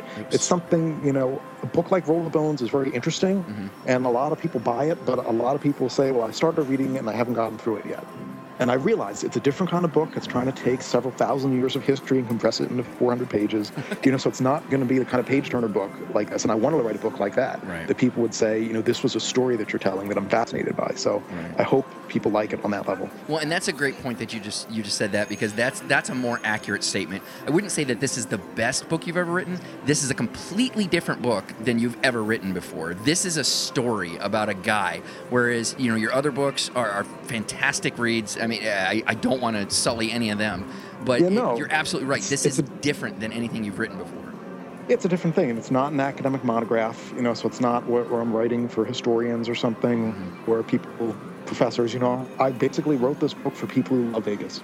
So if you love Vegas, the book is for you. And if you are just curious about, like, hey, who's this guy? And, the stuff that I learned about him in researching the book was wild. Just the IRS trial and Oscar Goodman and Evel Knievel and all this stuff was just, I have no idea. And to me, this guy, for a lot of guys, he led the dream life. So his best friend is Evel Knievel. He's in a James Bond movie, and he's got tons of money, gambles all the time, sleeps with all these women. For a lot of guys, that's kind of the dream life. So it's very interesting that he led that life and enjoyed himself a lot, all right up until the end. Right. And that's something, that's just a side tangent. Karen and I are huge Bond fans. And just, I mean, we've seen Diamonds Are Forever, I mean, it's got to be at least a dozen times. And just to know that Jay is in that movie with a speaking role, and not just some throwaway, he's got kind of a monologue in the movie. It's so cool. I'm not going to ruin it where it's at in the movie. You got to buy the book to find that out. This is just one of the many cool things in this book. That was so awesome. Like, I remember, I bullshit you not, Dave. When I was reading that part of the book, I stopped, immediately put it down, went to Diamonds Are Forever, pulled it up. I'm like, holy, Karen. It's fucking Jay Sarno. It's wild, and it just shows you, when you've got brass balls and don't take no for an answer. That's what you get. You end up in a Bond movie. You end up with a casino. It's just wild. It's just really wild. All right, so I got some questions about. I want to get your opinion on some of these things. Now, in your opinion, if Jay would have been allowed to run Caesar's Palace his way, do you think he would have stayed with it? Or would he have always been, a lot like Steve Wynn, always more interested in the next project and getting involved with it in every detail possible? Do you think he would have done that? Or would Jay not just go into the next project, but would he run Caesars into the ground?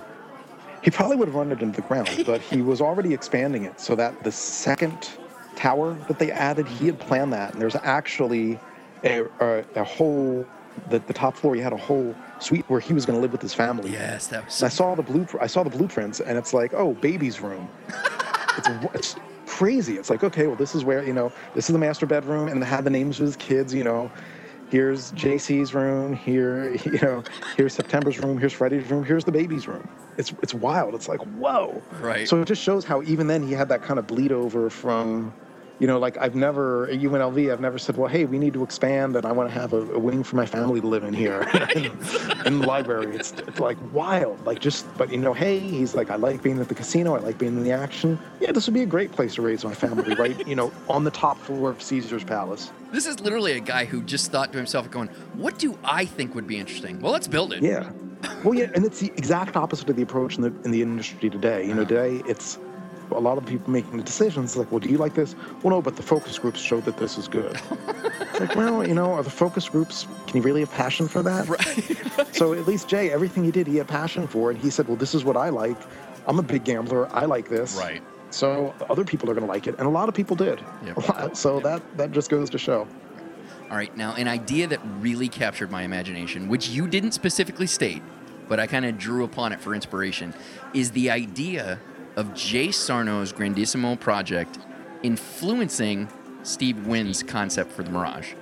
Now, that idea to me makes the linear timeline of Vegas that I've, in my own mind, build in that quest for knowledge. With that information, whether it's accurate or not, I understand the progression of Vegas. Totally. El Rancho to Cosmopolitan, the puzzle's now complete. There's no more missing pieces. What are your thoughts on that theory? Well, it's very interesting because, trying to reconstruct that, I talked to Steve about that, and he said that, yes, they were friends. He learned a lot from him. All of Jay's kids remembered Steve, coming by and spending time with them and spending time with their dad and talking to their dad. So he definitely had that. And one of the most telling things that Steve said in the interview was that when he got the first model for the hotel tower at the Golden Nugget, he showed it to Jay, and he said he just saw something in Jay's eyes where Jay finally respected him. Wow. And said, and that was kind of, and the fact that it's 30 years later, 40 years later, and he's talking to me about this as a big deal really says something. Right. To me. So I think there really was that relationship. And if you look at a lot of the ideas, the use of water features, which was huge, at Caesar's Palace, and has been huge in Wynn's designs. A lot of the tricks that he talks about. And one of the few times in the book where I actually kind of not broke character, but I took it out of the narrative and had somebody talk about it, was when I had Steve Wynn, because I figure how often do you have Steve Wynn breaking down somebody else's work? Right. Steve Wynn says, this is how he did it. So I'm describing the opening of Caesar's Palace, and I kind of step back for a second of Steve Wynn saying, this is how he did it, and this is why it was so incredible.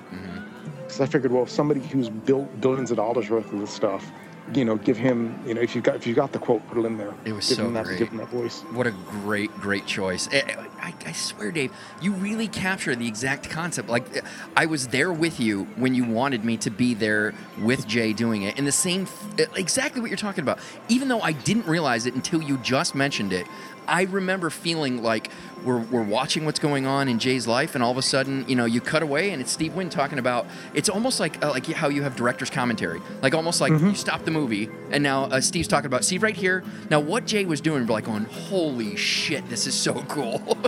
Yeah. And that was something I really struggled with. I didn't know, do I put it into a footnote? I'm like, I'll just leave it in. I respect the readers enough that they'll be able to get it, and they'll appreciate it. And that's another part of the book for me, is respecting the reader.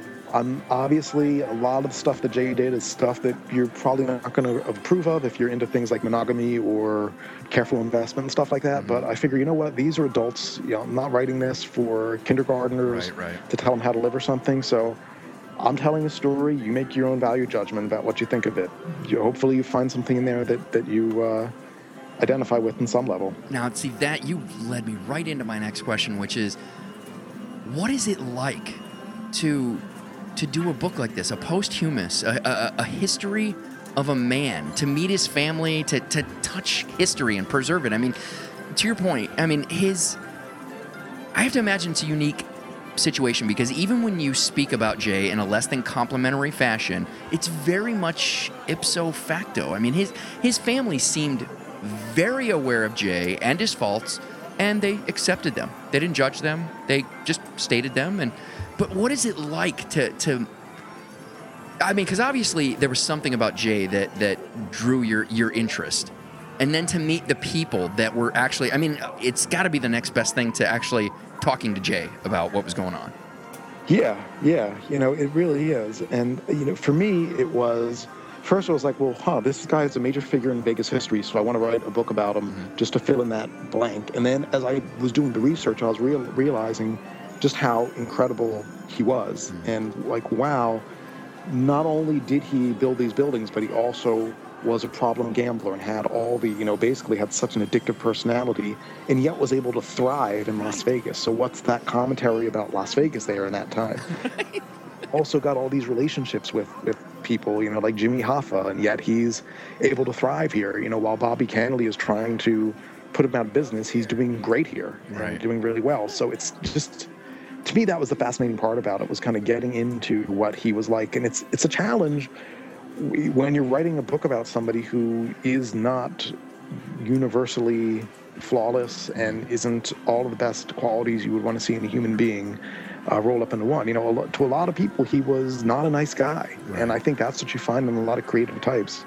It's very difficult, if you've got any kind of, basically it comes down to, he has a vision of what he wants in the world around him, and he doesn't see it. Right.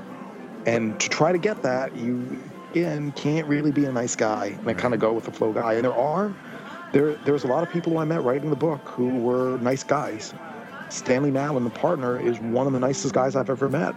Great guy, but not the star of this story because he, Jay had that urge. Right. And that drove him in some crazy ways. See, that's another thing I'll compliment you on, because I am head over heels in love with my wife and a vicious monogamist. And the concept of being that unfaithful to your wife it's normally the kind of thing like there are movies that I won't watch because if that's the primary storyline here about infidelity, I'm like, I don't really care to see that. I don't need to see it. It's bullshit. It happens way too often.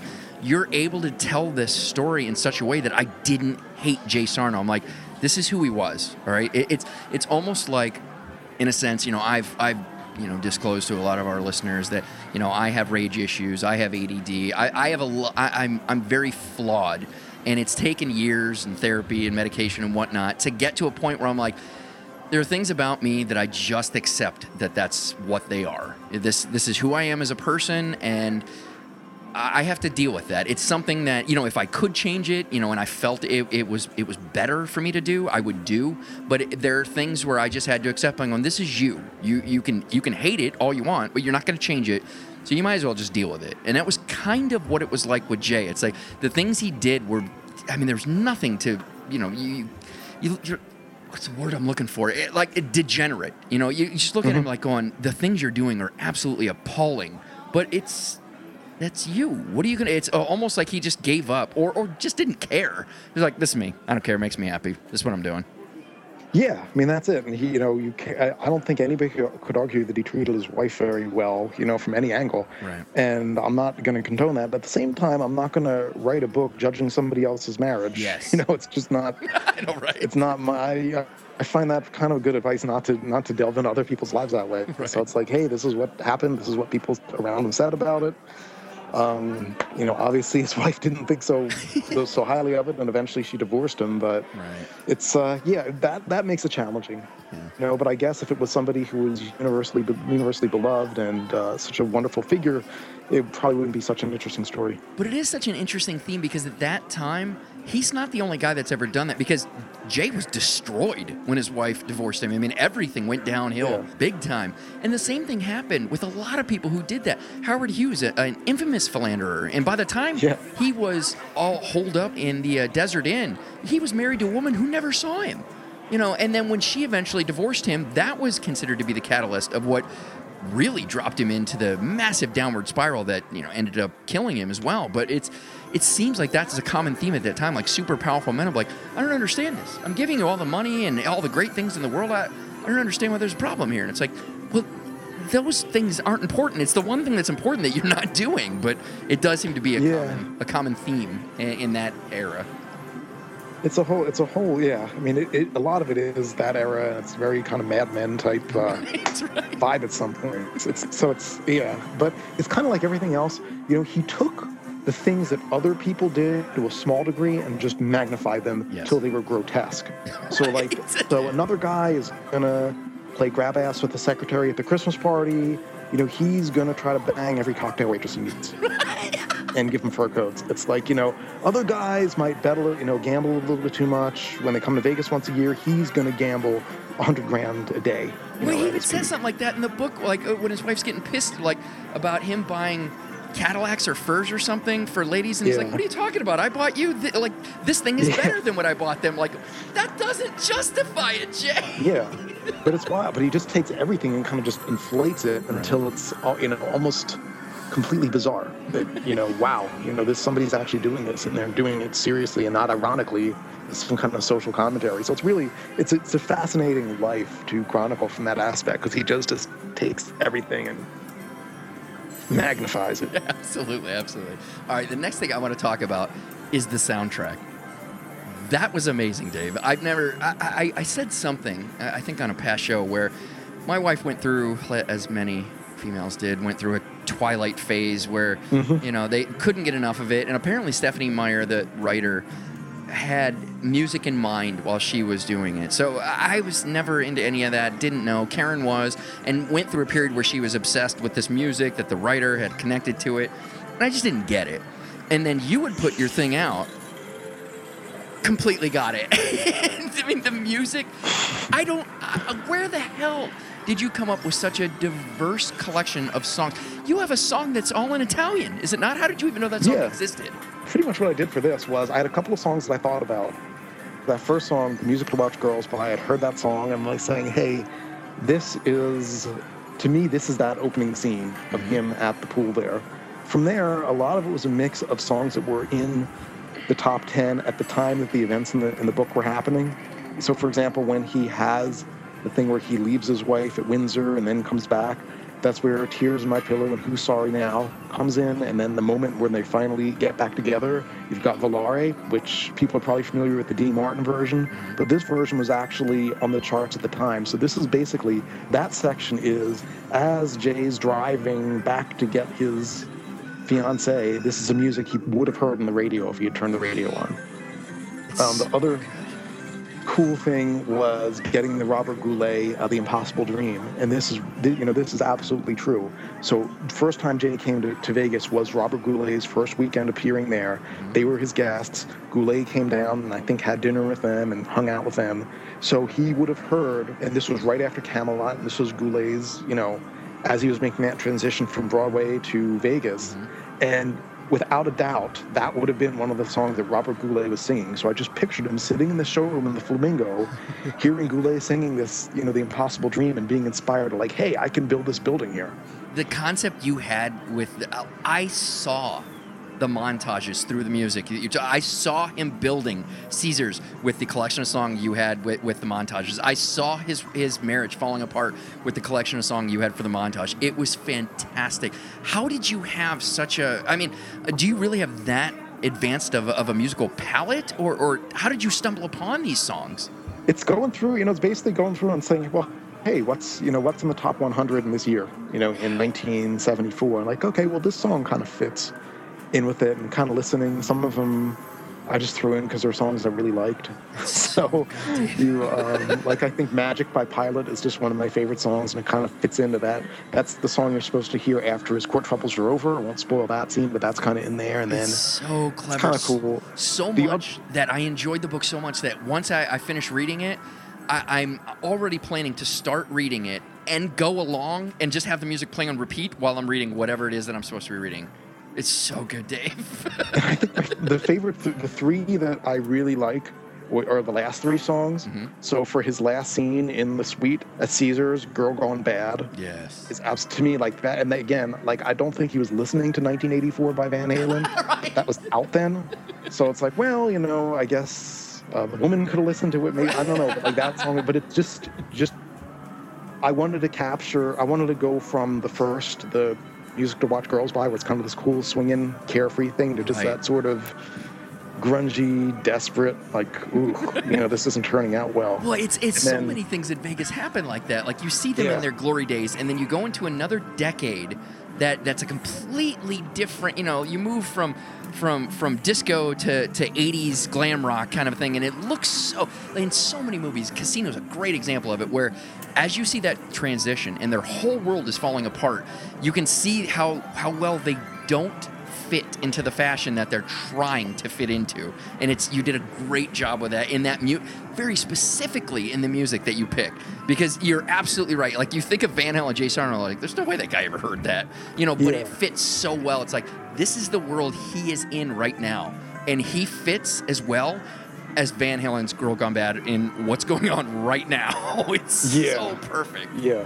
So, and then the last two songs are really, if they ever would make a movie of this and I had any kind of creative input, that would be the credits music. To me, the last shot of the movie is panning back from the ambulance onto the fountains at Caesar's Palace, fade to black, and then hit Richie Havens doing It Was a Very Good Year. Yeah. Credits roll. Oh, it's so good. What are the odds? What are the odds of this becoming a movie? I mean, I know everybody who writes books, have the, the grand dream is to become a movie. Is this anywhere closer to becoming a movie, or is it still just in the dream stage? I've got a lot of steps I'd have to take. It does take a really long time. So I wouldn't, basically if somebody took an option on it, probably it might be out in like 2022 or something. Right. The next day. It takes a really long time. So I'm not really investing a lot of time in it. If anybody's in the business, I'd love to talk. Oh shit, I I'm think totally there's a lot of behind elements that of it Kickstarter. that work. I've got a lot of other stuff I'm working on now, so I don't know. But it'd be really, really neat. It'd be really neat. Yeah, absolutely. It's a fantastic book. Now, the last thing I want to ask you, and it's very common for writers who just released a book and start promoting it, and they're going through interviews or whatever, and the last thing you hear is always, what's next? But I'm not going to do that, because I appreciate the effort and the time that it takes to create something this good. And I think you should be allowed to enjoy every nuance of its success without having people look right past it, looking at what it is you're going to do next. But what I am interested in is your opinion on one specific person, Kirk Kerkorian. He's another Vegas icon that he's in his early 90s. Well, first of all, have you ever met him? Have you ever spoke with him? I've talked to him on the phone. Have you? Yeah, this is really and this is where the details about the relationship between him and Jay came directly from him. Really? And this is something that taught me a lot. So this was back a year that I was also teaching some classes up at Reno. So I was basically in Reno one day a week, and I had reached out to his office and just said, I'd like to talk to Mr. Kerkorian. I'm writing a book about Jay Sarno. I will only talk to him about Jay Sarno. I'm not going to talk to him about his current business or anything like that. I'm not going to talk to him about anything else. And I was amazed. I made the call, I think, on Tuesday, got back to the office on Thursday, and I had 3 messages from Mr. Kerkorian's trying to get in touch with you. Mr. Kerkorian's trying to get in touch with you again. He wants to talk to you about this. And I thought, wow, if a guy at that level is taking his time to kind of call me back, that's so great. I always try to return phone calls from people, partly because of that. I mean, because it's a nice thing to do, but it's wow, that he's taking the time to do this. I didn't think you were big time in Kerkorian. It just struck me as really nice, and he was a great interview. I know he doesn't do a lot of them, but again, I was respectful of what he wanted, so it was really cool. So I think he's definitely done so much to make Las Vegas the way it is. I think his story is a very different story from Jay. It's not it's not this kind of book. Right. It'd be a very different kind of book. Now, the question I've got for you though, is there any way that he's gonna pull an E. Perry Thomas and realize history needs to be preserved, the story needs to be documented, I need to tell my story? He's always been the guy in the shadows, doesn't want... I mean, I know he's already got one book about him, but that book kind of ends when the original MGM Grand was built. He's done so much since then. Is there any chance that he's going to come around and say, the story needs to be told, it needs to be told, or are we going to have to wait for him to pass on for the people around him to tell us his story? I think it would be great if it did, and I think he's definitely, the fact that he was willing to take a half hour and talk to me about Jay Sarno shows me that he cares about the past and is aware of this. So you've just given me another reason to try to nudge the folks at MGM again to see if we can try to make that happen. Which is something, it's something I've kind of been doing sporadically, but it's very difficult. Obviously, when you're in the casino business, they're putting out fires every day, so they don't have a lot of time to devote to this, but it is really important. Dave, I cannot thank you enough for joining me this week. You are welcome back anytime. I thank you for all that you do to catalog Vegas history, and of course, thank you for Grandissimo. I cannot recommend this book enough to any of our listeners, especially those that love our Vintage Vegas segments. And I take those. I mean, you and I spoke for the first time we ever met. We talked about how the entire genesis of this show was Vintage Vegas, and it's actually been the segment we do the least because it means so much to me that I learn as much as I can possibly learn. And when that segment comes out, it's the best that I can possibly make it. So much that the day I met you, I had already been working on the one that we eventually released, the How the Mob Came to Vegas. I had already been working on that for a year, and it took me another year to finish writing it because it meant so much that I read and grasped and comprehended and thought about every possible concept that I could. And I think it's where you and I's friendship it was the genesis of it. It was looking at one guy and getting that, you and I have the same kind of concept. Like, all I want to do is do this story the justice that it deserves. And I don't even know where I rambled. I thought about how awesome that conversation was, and I got lost. Well, it just shows you that, and I hope people appreciate this, that it takes time to do this right. It's very easy to kind of churn out 20 blog posts a day where you have something like, hey, celebrity sighting here. There's not really a lot of content to that, and it's, people will click on it, and it's that momentary it's kind of like the fast food. It's like, it's a momentary pleasure, but ultimately it's not going to contribute. Absolutely. Anyway, doing work like that, like you're doing with the Vintage Vegas, it takes a lot of effort, but people really, I think, get a lot out of it, and it's sustaining to them in a way that the kind of quick hit stuff isn't. So keep doing it. Absolutely. Thank you. Thank you very much. That means a lot. Now, you can pretty much get Grandissimo anywhere that you can buy a book. Amazon, iBook, Kindle, etc. We will, of course, have a link not only on the blog, but if you're interested in getting it and you're enjoying the Enhanced podcast, all you need to do is touch the title displayed on the chapter picture, and your web-enabled smartphone will take you directly to where you can buy it on Amazon. Dave, where else can you get this thing? What else would you like to tell people about? You have given so much of your time. Please, what else can we do for you? Okay, here it is. Only $5.99 ebook. It's in Kindle, Nook, iBook, and Kobo. So it's in all those platforms. Get it there. The paperback is available on Amazon and Barnes & Noble. Also available at the Gambler's Book Store /club. I never get that one right. So also available there, Gambler's Book Club. And in person, you can get copies at the Mob Museum in Vegas and the Gamblers Book Club in Vegas. So it's available everywhere. If you've read the book, I would really appreciate it if you could give me a review on Amazon. It's really great. That really helps a lot. Dave, I don't have a big publishing house behind me. I don't have a huge marketing budget, so that word of mouth really helps. Dave, you're the first Amazon review I've ever done. Like, it never even comprehended to me to do something like that. And you asked them, like, oh, Jesus, of course I should. Yes. Like, oh. I appreciate that. And that, that means a lot because, it lets other people know that, hey, this is a decent book. And again, it's something I would really appreciate. And it means a lot to me to read those and know that people are getting something out of the book and enjoy it, genuinely enjoy it. So that's pretty much what I would say. Yeah. You've got, is it coming up? You've got something going on at the Mob Museum, right?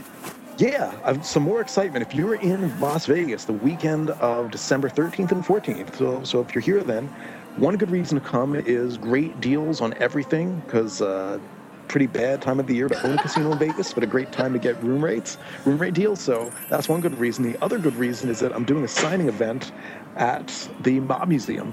So if you're a Mob Museum member, admission is free. If you're not, you pay for admission to the museum, so you can spend your 2 or 3 hours in the museum. Then you can come up and see me give a talk about the book in the courtroom, in the historic courtroom there. And I'll also be signing books, and it'll be really great. So I'd love to see a lot of people there for that, because that's going to be a ton of fun. Aren't you doing a reading or something? I'm doing a reading from the book, so I'm going to read a little bit from the book.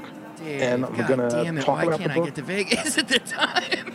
It's wild, and it's it's kind of funny because I realized this after the launch event at VIMP, where I got to do a reading from the book in the showroom at the D, and it's like, wow, you're in a casino showroom that's filled with people, and you're reading from a book, and the people are listening to you. They're not leaving.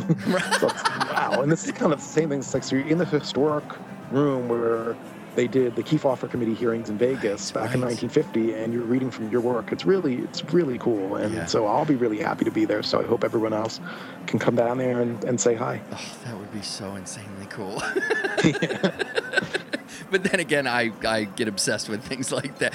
I annoyed the shit out of Karen when we went to the Mob Museum because I would point out things like the Kefauver buildings where they were doing it. She's like, would you shut up? They got the film. I know, but we're actually sitting in the place where they were. It is really cool. It is. It really is. Grandissimo, I cannot recommend it enough. Thank you so much, Dave. Seriously, come back anytime. Oh, something else. In your Kickstarter campaign, one of the top perks was a guided tour of Caesar's Palace. Can you give me just a general idea of what it is that you had in mind? And is there any way I could possibly encourage you to do something like that at, say, I don't know, Vegas Vacation 2? I mean, whenever it is I decide whatever that is. Yeah, so basically the tour is me walking around Caesar's Palace with some people and showing them, hey, this is where, this is originally where the Bacchanal was, and this is where Circus Maximus was, and kind of walking them through that, and it's kind of cool. I have the original floor plans of Caesar's, so it makes for a really interesting tour walking around, and you can kind of see what used to be where. So, yeah, I'd love to do that with folks sometime. So, yeah, absolutely. That would be amazing. We'll have to talk about that offline. Yeah. All right, well, that's all I got for you, sir. Why don't you close us out? Okay, so that's it for episode 112. It was my thrill to be here with Mark, and thank you so much, Mark, for having me on. This has really been great, and thank you for listening and downloading. We both appreciate it. If you'd like to check out any of the stories in today's show, go to the blog at 360vegaspodcast.com. If you'd like to send some feedback, you can do so at 360vegaspodcast@gmail.com. If you want to tell others what you think of us, you can review us on iTunes. We do also read those in the show as well, whether they're good or bad, and you can find us all over social media, Twitter, Facebook, and everywhere, and you can find links to those in the blog as well. So that's it for me. Mark, do you have anything else? Nope. This has been an absolute pleasure, sir. Thank you so much. Same here. Thank you. Awesome. All right. We'll see you all next week.